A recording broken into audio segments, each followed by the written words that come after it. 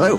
Welcome to Musicast. My name is CJ Cox, and this podcast is a production of the Foundation for New American Musicals.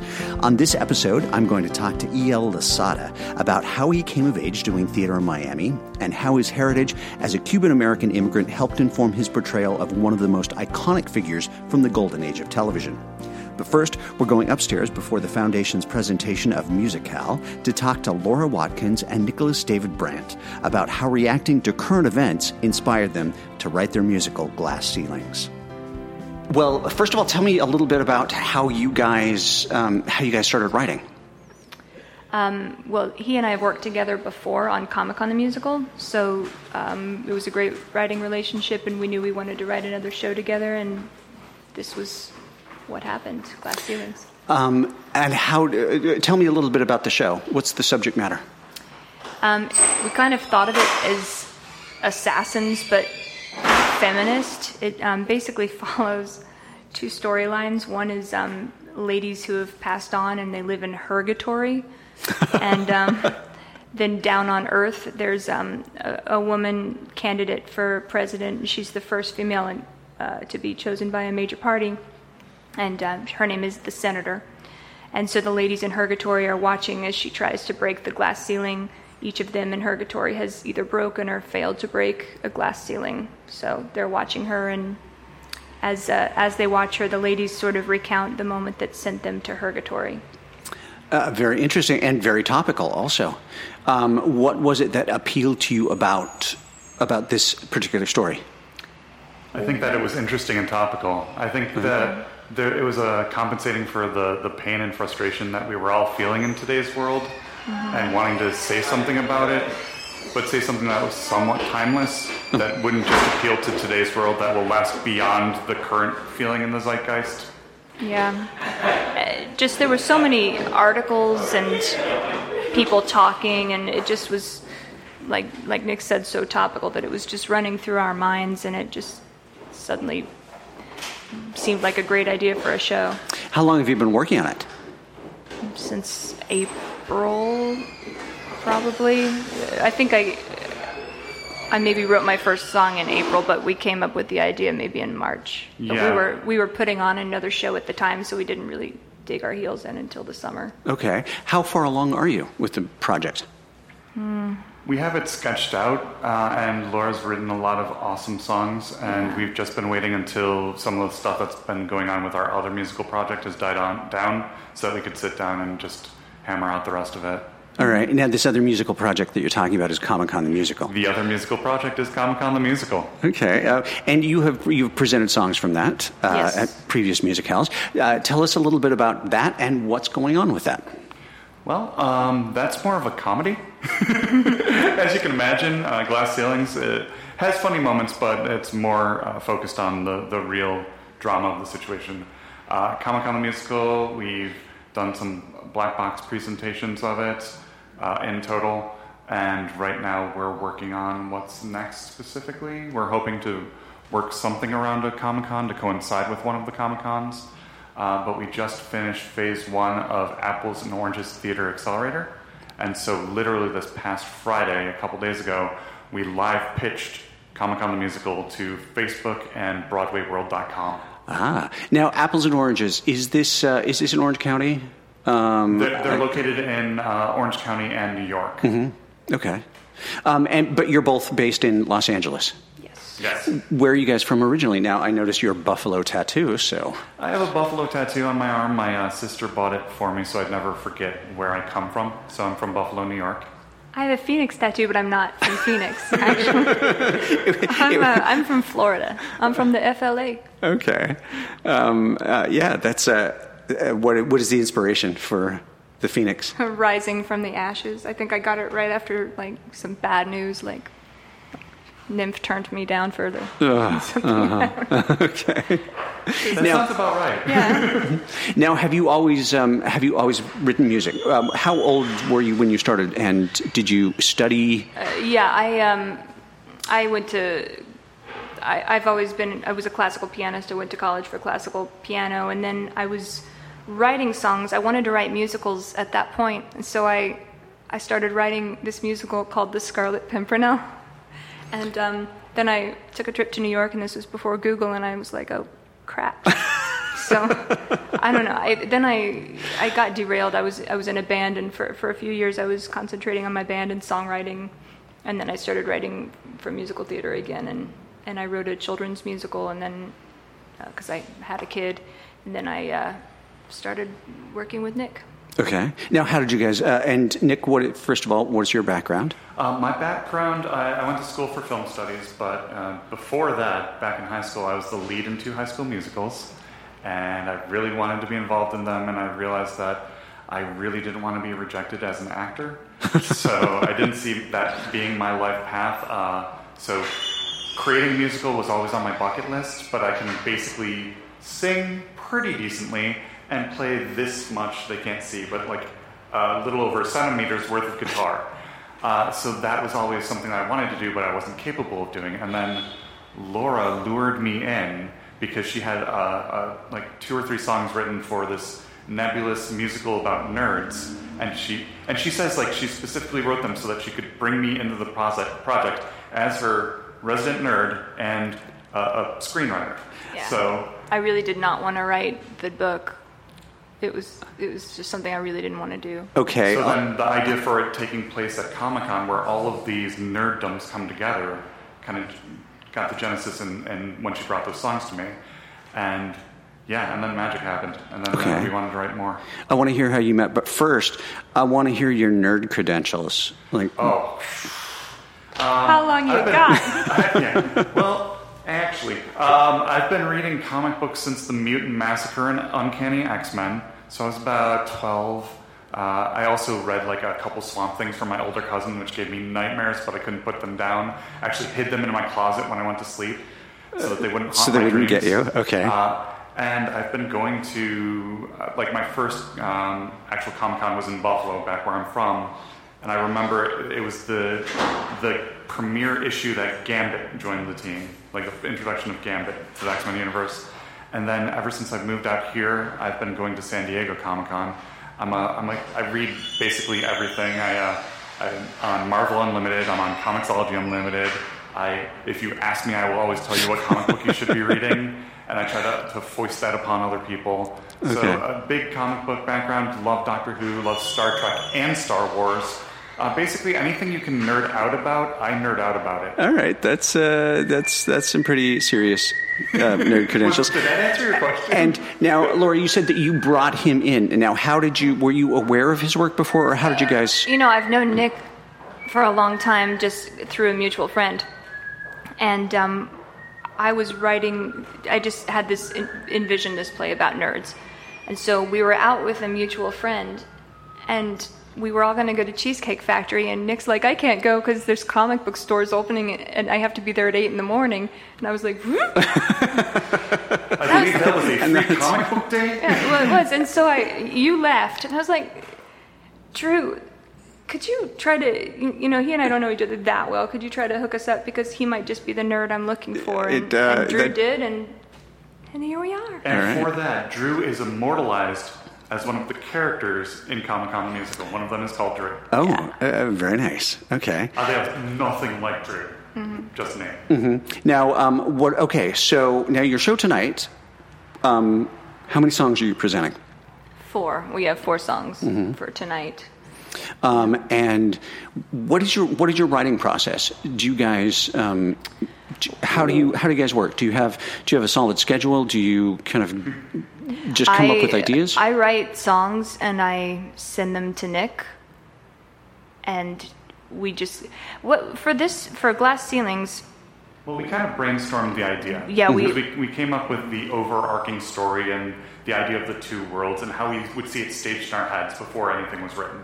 Yeah. So that was there, and then she started investigating, like, who would I want to write about in Purgatory? Who inspires me? Exactly. And so she's been working on that. So the overarching structure is in place. The idea of how we would stage it is in place. And then she starts writing. And then, so that process is kind of different because the show's kind of different. Mm-hmm. Yeah. For Comic-Con the Musical, we literally sat down and beat it out what the character arcs would be. I see. Now, for this, now the women who are in Purgatory, are they actual historical figures? Yes, they're all historical figures who have passed on. Can you tell us who they are? Sure, I can tell you who some of them are because we haven't 1,000%. Oh, for tonight. Oh, yeah, okay. for tonight. Well, Sybil Ludington is one of the ladies, and she's Paul Revere. Rode his midnight ride. He rode for 12 miles. Sybil Ludington also made a midnight ride and rode for 46 miles. However, she has an episode of drunk history, actually, but that's kind of what she has. You can see, because the look on your face, radio listeners, podcast listeners, was shocked. And you probably are also thinking, who is that person? Well, she was a 16-year-old girl, and she did it. So her story was pretty awesome. Sally Ride, the first American lady in space. I do remember her. Well, she had fascinating. And also, I'm seeking ladies who all have a different kind of story to tell.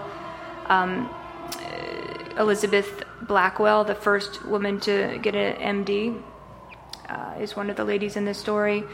Madam C.J. Walker, she was the first self-made millionaire.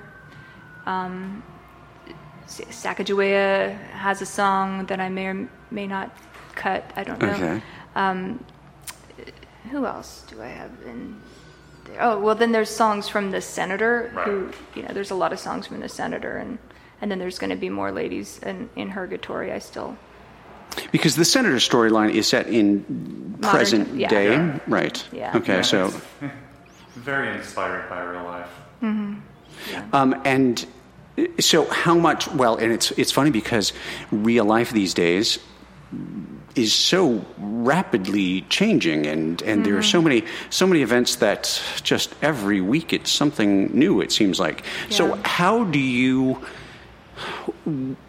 balance the desire to be topical, but also you can't keep up with everything that's going on? So how do you do that? The story that we're writing is basically ending with election night, and then with a promise of what may lie ahead.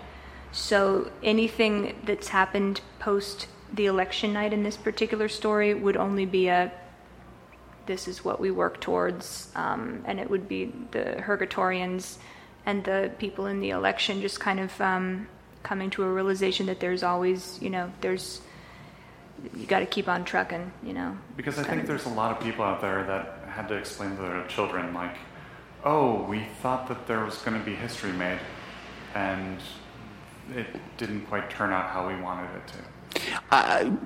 Though I think that there is being history made, just perhaps not the history that we would have, that a lot of people would have liked. And I think that feeling's not really going to go away. Like, that people are going to understand that feeling, and I think that it's tangible. And this is taking a moment to reflect how we feel as a society and how we can hopefully move past it, grow, and ultimately break some glass ceilings. Although that's an interesting prospect, and I guess I would like your feelings on that. As to, do you feel that you have taken this on as sort of a catharsis? Is there some sort of or how much do you deal with your own personal emotions and kind of working through those as in your art? Yeah, so much, because as a woman, when you're writing about women overcoming things and being doubted and having to work, it's very personally moving. I'm sure it would be personally moving for anybody, because everybody has tried to do something and been told that they can't. But anyway, it is. I do take it personally, and then the character of the senator. That was kind of a catharsis when I wrote her song at the end, which is reflecting on the life of a woman in politics, and the song is called "Perfect," and how she's basically had to always be perfect, but it still didn't matter because she still didn't accomplish what she set out to accomplish. Is that a spoiler? No. and that's going to be the song that we're closing our 4-song set with today. And honestly, even in rehearsals, the song kind of makes me cry a little bit, just because it's poignant. Mm-hmm. It's hard not to feel anything or like really deep when you're listening to that. And do you feel this sort of keeps you more tied into current events, or do you feel like this helps you sort of process them? Both. It keeps me tied in because I guess I would say we've both been reading a lot more feminist literature. I mean, we were huge feminists to begin with before undertaking this project, but I would say that I wasn't necessarily reading a women's studies book every week before, leading up to this project. So, well, so that's interesting. I mean, how do you dive into research? I mean, because I think that there are so many women throughout history. Totally, I mean, yeah. Just finding women who perhaps have been overlooked or perhaps are famous, but Both, their story is yeah. untold. Kind of where do you start with that? We would Google a lot. Like I would Google things like women who did something better than a man but weren't known for it, and names would come up. Or like the Matilda effect. Yeah, like the Matilda effect. Did you know that before you Googled? Or no, I didn't. Fascinating term. Yeah, the Matilda effect is ladies in science who are overlooked and snubbed for the Nobel Prize and such. One of the songs we have is just 4 scientists singing together about how they just kind of each give their story. But so I've learned a lot from that. And also I would Google things like first woman to get an MD, first woman to do something in sports, first woman to X in the military. Just trying to just get ideas that way. So. And the thing is, there's not a dearth of stories to be told, and it's hard to almost cherry pick what's going to work best for the narrative. Exactly. That was my next question, because I don't think that you would be lacking for material. So how do you winnow it out? How do you decide which stories that you tell? Well, if there's 2 ladies with a similar story, then we probably choose one of them. Based on how interesting the story is and how good of a song it would make. Okay. Yeah. I mean, I think the creative process fuels the research process, and then vice versa. Okay. Yeah. Now, what's after this? What are your next steps? What are your plans for the musical?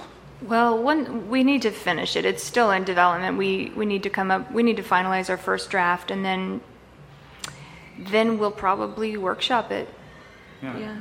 Great. Well, hopefully, if people want to keep track of you and maybe find out about workshops or what you're doing with your work or Comic-Con the musical, what's going on with that, how would they keep in touch with you? Do you have Twitter, Facebook? What do you want to? Yeah, we're on all the Facebooks and Twitters. Yeah, all of them are ours. Do you want to give us the shout outs on that? Can you do that, Nick? I forget them all. So I'm Nicholas Brandt on Twitter, and Comic-Con Musical on Twitter, and ComicConMusical.com. And then on Facebook, Comic-Con the Musical and Glass Ceilings are both on there. What is your Twitter? It's LWatt Forever? LWatt Forever, yeah, at LWatt Forever. Okay. I think. So LWAT, the number 4, EVER. But if you follow one of the previous ones, I usually like to include her on my tweets when we're talking about the musicals. He's better. Okay. I'm the more techie, nerdy one of the partnership, as you probably can tell from earlier. From our earlier conversation. Well, that sounds great. I'm really looking forward to hearing what you're presenting tonight, and hopefully following your progress. Thank you so much for your time. Thank you so much. Well, thanks a lot. Right now, we're going to listen to one of the songs from Glass Ceilings by Laura Watkins and Nicholas David Brandt.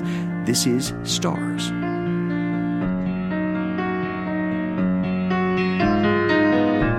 I see the stars and they are beautiful.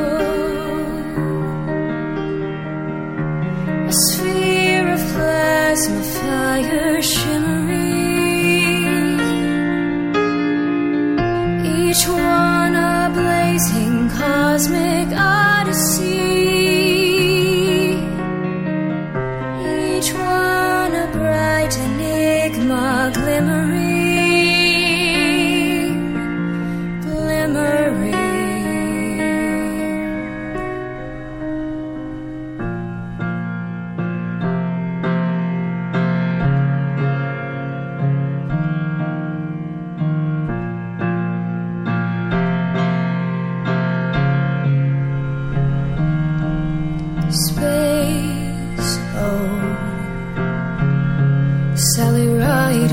in space. Oh,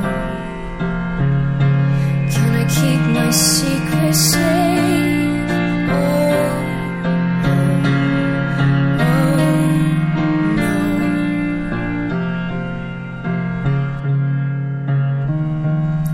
know me. Why do people want to know me? I don't want to be a show. Oh, no.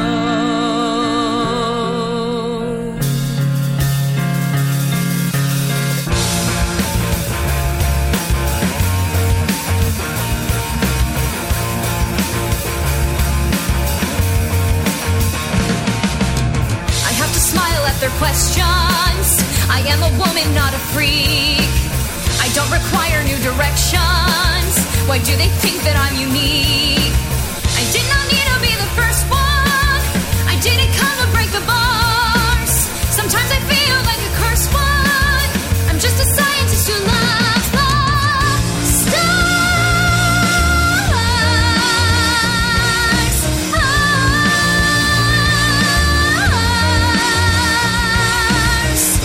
They are beautiful.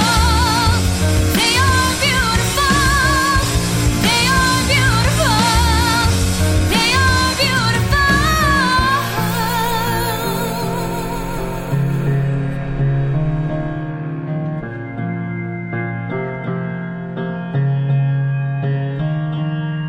I'm not theirs to know.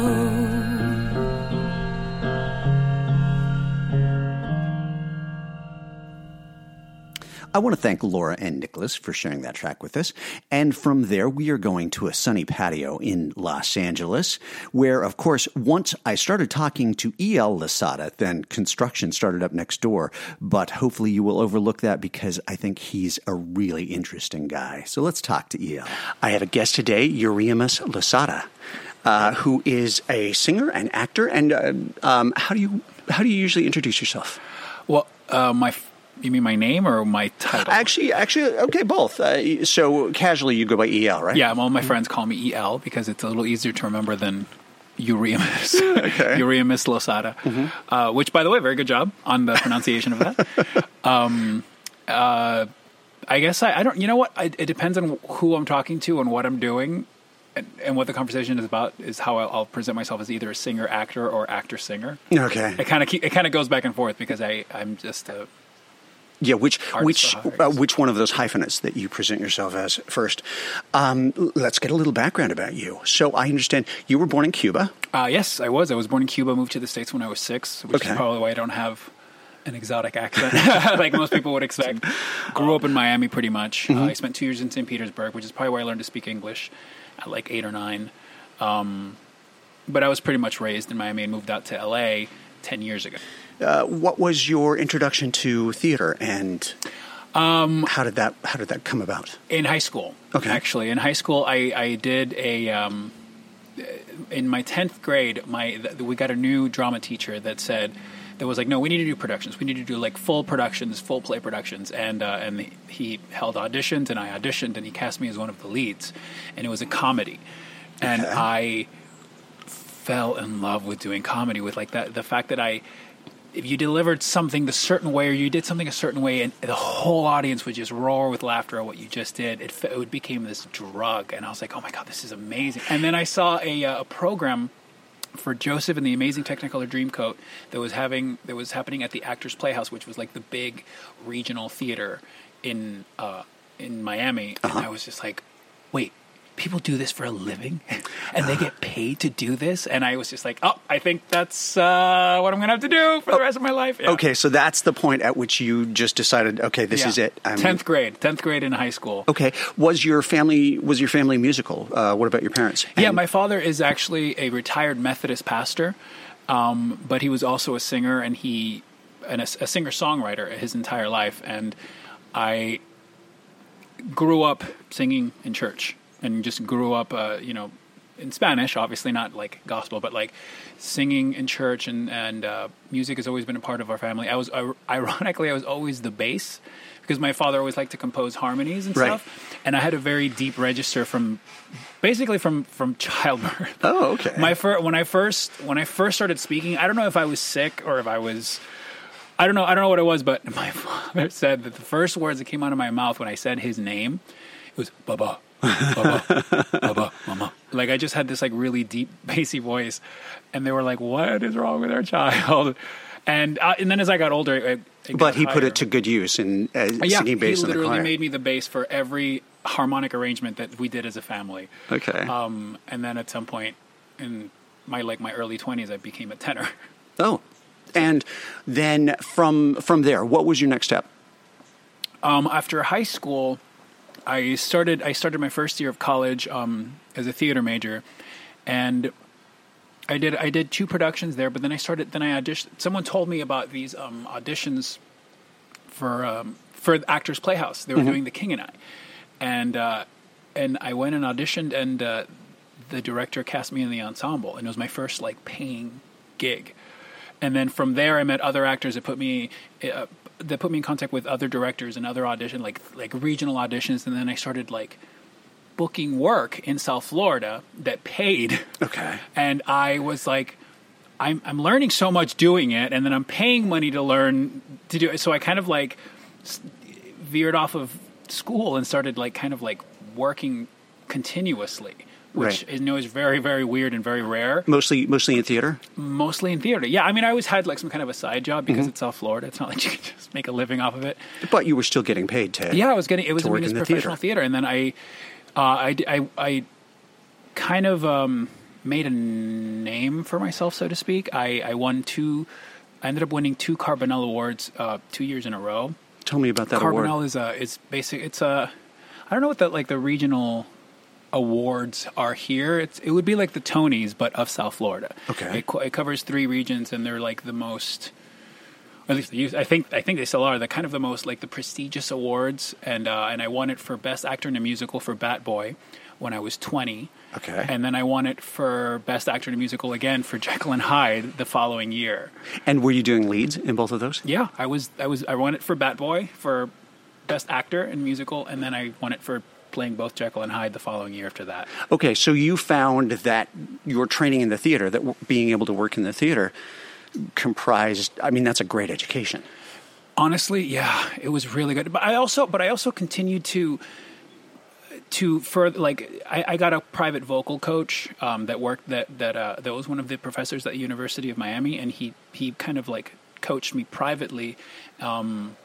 So, to continue to strengthen my voice, I did a lot of classical theater. I did a lot of Shakespeare and Eugene O'Neill professionally in a theater called New Theater, under the tutelage of Raphael Dacha and Kimberly Dacha, who are the most brilliant people that you could ever hope to talk to. And they kind of took me under their wing and cast me in shows that allowed me to like learn iambic pentameter, and allowed me to learn syntax, and allowed me to learn all these things that you'd kind of learn in school. Right. I learned on the job.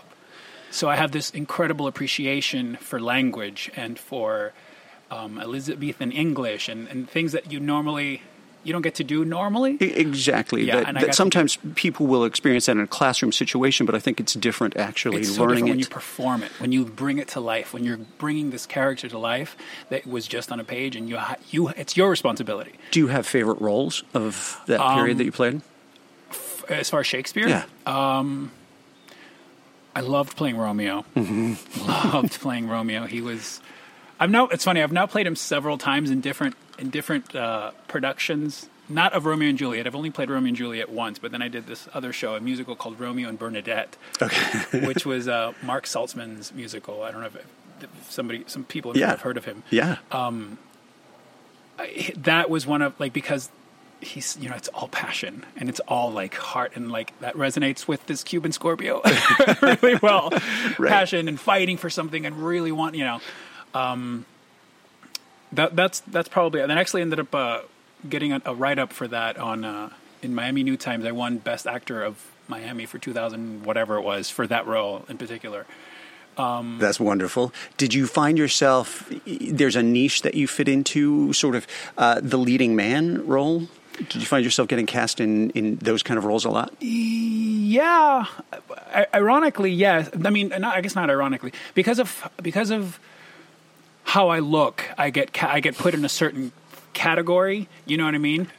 The handsome, whatever. You know, the guy. And just to feel sorry for you for a minute, to get everybody to spit my water to be on board. EL looks like a Disney prince, just so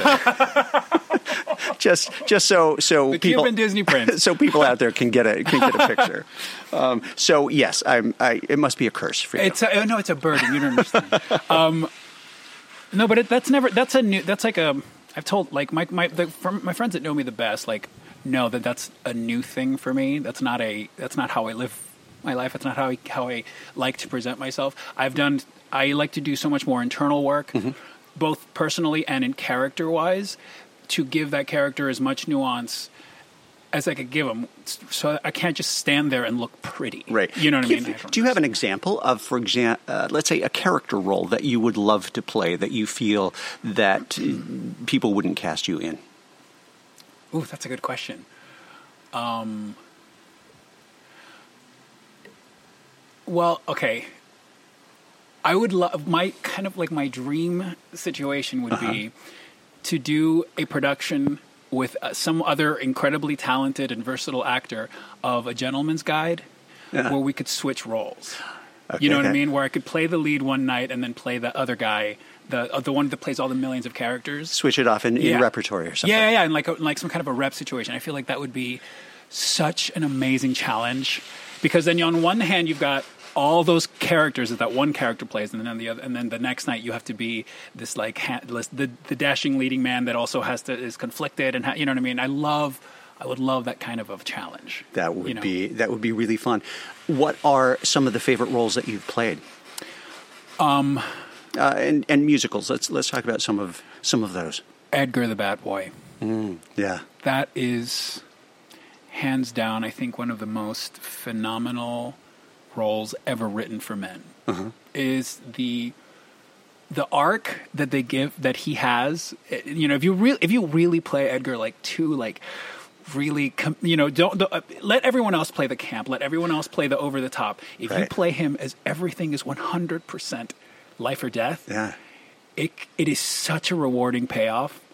When with all this craziness going on around him and all this camp and all this like over the top stuff, if his story is real and means something to you, it'll mean something to the audience, even though they're laughing, even though they're because it's a tragedy at the end. At the end, at the end, it's tragedy, and there's I don't know. That was one of the most fulfilling roles, and I wish I probably won't get to do it again at this point. I'm into my 30s now, but it was so rewarding to get to do that. I had just turned 20 during rehearsals, actually. In rehearsals for that show, I was doing. So you were 19 when you were cast? Yeah, I was 19 when I was cast, and I was doing at night. I was doing Long Day's Journey into Night, and then during the day rehearsing for Bat Boy. So I was literally coughing up a lung every night, and then singing crazy high notes in the morning. So, what did you do technique-wise to protect your voice, to make sure that you could? Actually, that's how I met my vocal coach, because up until that point, I was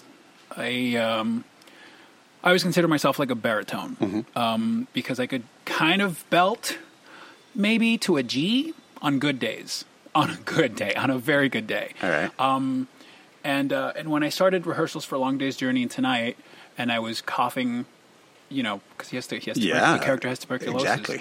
I actually ended up getting sick, like right before opening weekend. I got actually sick and developed this deep bronchial cough, which I held on to the entire show, which was phenomenal. I don't know how I don't know how my body managed to hold on to this crazy bronchial cough. Like, I would have doctors come up to me after the show and say, "That was very convincing. Are you okay?" That's a real commitment. Yeah, it was really weird. But I wasn't sick. It was just a bronchial cough that I was able to hang on to for the entire run of the show. We ran the show for I think it was like a month or a month and a half or something like that. every weekend, and twice on Sundays. And here's the difference between actors and normal people, I guess, is that most people would refer to a cough that you can't get rid of, and for you, it's a cough that you hung on to. I know, it makes you sound insane, doesn't it? But at the same time, yeah, you use it, and it would work so well for the character. Yeah, I mean, when all I had to do, the first time when I finally like revealed the handkerchief with blood, people, I could hear the audience go, Yeah. you know, like, we kind of figured. Yeah, he's dying, you know. So, but I started, okay, so once that show opened, like 2 weeks after it opened, I started rehearsals for Bat Boy, and something had happened to my voice where I was, because, you know, Edgar sings some really high stuff in Bat Boy, and I had discovered this voice, this other voice that was like higher, and I could just, and I could hit the notes much easier, and I didn't understand what was happening with my voice. So I asked several people in the theater community down there, and I said, I'm singing this role, and I'm doing this other role at night, and I'm kind of nervous that I might be hurting myself, because I had never been able to do that before. Now I can. I don't know what's going on. So they put me in contact with Dr. David Alt, who was a professor at University of Miami. And he said, as a donation to the theater, I will give you a private lesson to make sure that you're not hurting yourself. Right. Okay. That's great. And so I was just like, oh my God, thank you so much. That's amazing. And everybody had talked about how amazing this guy is. And so he starts warming me up, you know, in the first class. He starts warming me up, and then he starts giving me a little exercise. And he's like, okay, so at this part you want to do this, and we want to feel this. And I was just able to like mimic the sound that he was telling me to create. And then as he's warming me up, he goes, okay, and there's your high C.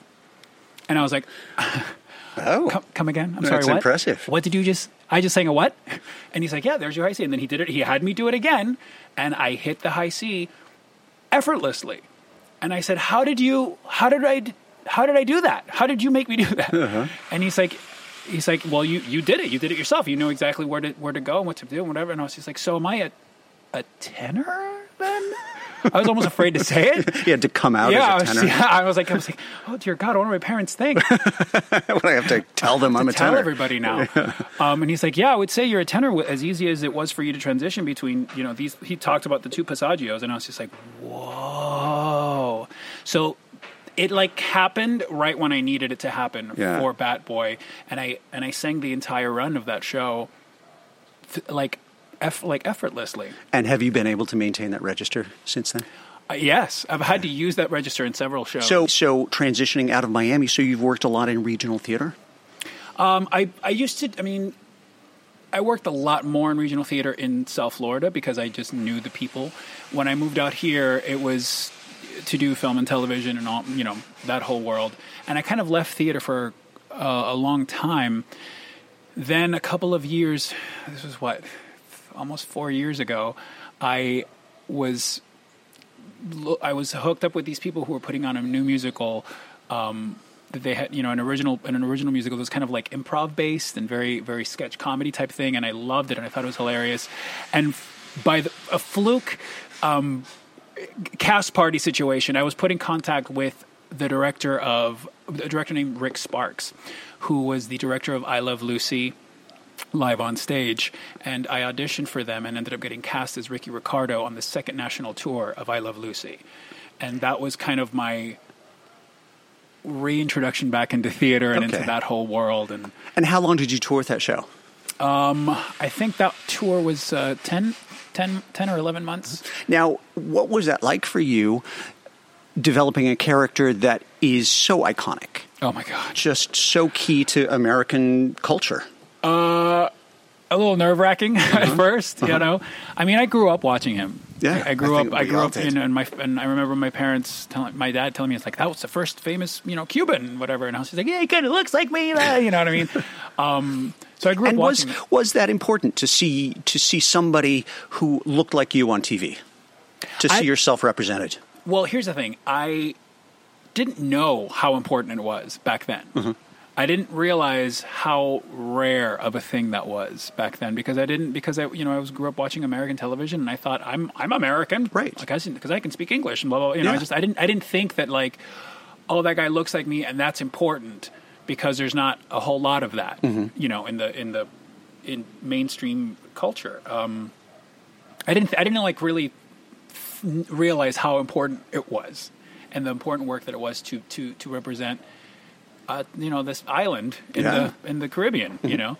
But I was always proud of it. I was always proud to be like, yeah, that's. And my father kind of stood like that sometimes. When my father would make a point, he had the same kind of mannerisms, which are very like Cuban educated man. That's from Havana, like stand a certain way. Even though Desi was actually from Santiago, but there's just a certain like demeanor and a certain way they carry themselves. It's So you were able to kind of bring all of that to the character of Ricky Ricardo. Yeah, there's a lot that I brought of myself and a lot that I brought of my dad, actually. And but I watched every single episode that ever aired of I Love Lucy, which was obviously took me a very long time. Yeah. And I did, and even after the tour opened and we started like traveling the country, I still continued to. I started from beginning and worked the entire way to the end. Do you feel? Obviously, there is a big difference between doing an impersonation and creating a genuine character. Right. So, how did you kind of navigate that borderline? I didn't impersonate him. I didn't. That wasn't what I was going for, because that starts to feel hokey and starts to feel disingenuous, and the audience can pick up on that. But what I focused on more was his. Like I said, like his essence, like the way that when he would step out on stage and he was talking and he was at the Tropicana, he owned that stage. Yeah. And when he would sing, it was like, you could hear the panties getting wet. You know what I mean? Like there was a suave bola and a kind of like an ownership of the stage. And I said, that is what I need to tap into to play this character, how he owns and how comfortable he is in his skin on that stage leading his band. Did you, now, had you played the congas before, or did you learn them for the part? All right. So funny thing about the audition process for that is they wanted to see because I didn't originate the role. The role was originated by another actor in LA, actually, but who did not play the congas. So they wanted to incorporate that, and so part of the audition process was to see, do you have rhythm? So they gave me these two little conga drums, and they gave me the pattern, and then the music director played, and he said, just accompany him and just see if you can do it. And I didn't. It's not like I grew up playing the congas, but I have a sense of rhythm. I play the piano. I sang in my father's church. I have an innate sense of rhythm generally, and so I just kind of copied the pattern and played along, and they were like, oh, thank God. They have somebody who can do this. He can do that, yeah. Now, what about you? What if people want to keep track of you? Do you leaves falling on you? If people want to keep track of you, do you have a website? Do you have? I have Twitter. I have feed? Instagram and Twitter and all that stuff. I don't really have a website per se, but I'm on Instagram as @Eurimas. You can see all the I Love Lucy stuff, all the vampire stuff. You can see some Nashville stuff there. Okay. Twitter is just basically. I just basically end up doing the same thing for all three: Twitter, Facebook, and all that, because I just social media. Yeah, well, it's in some ways it's a blessing. In some ways, it's sort of a necessary burden. It is absolutely so necessary for this day and age for an artist. But on the other hand, it allows people to sort of get an audience where people might have been just writing in their basements before. So I think it's a wonderful opportunity. But at the same time, it comes with the same pitfalls as all other media, I guess. So, well, that is great. Thank you so much for talking with us. We will look forward to kind of checking that out on CW Seed. Yeah, check that out. It's a fun musical. Awesome. To look at. Well, thank you so much for being with us. Thanks so much for having me. All right. I want to thank EL and Laura and Nicholas for talking to me. I hope you'll listen to future episodes of Musicast, which is a production of the Foundation for New American Musicals. We are dedicated to educating, mentoring, and showcasing the next generations of creators of musicals for stage, screen, and new media. You can see new musicals, like Glass Ceilings, in the process of being created at our bi-monthly showcase, Musical, at Rockwell Table and Stage here in LA. For information about how to get tickets, please go to our website at fnam.us. On the website, you can subscribe to our podcast. You can also join our email list to find out about more upcoming events and other shows that we do. And you can donate. Your generous contributions will continue the Foundation's mission. So for now, thank you for listening, and I hope you enjoyed this episode of MusicCast.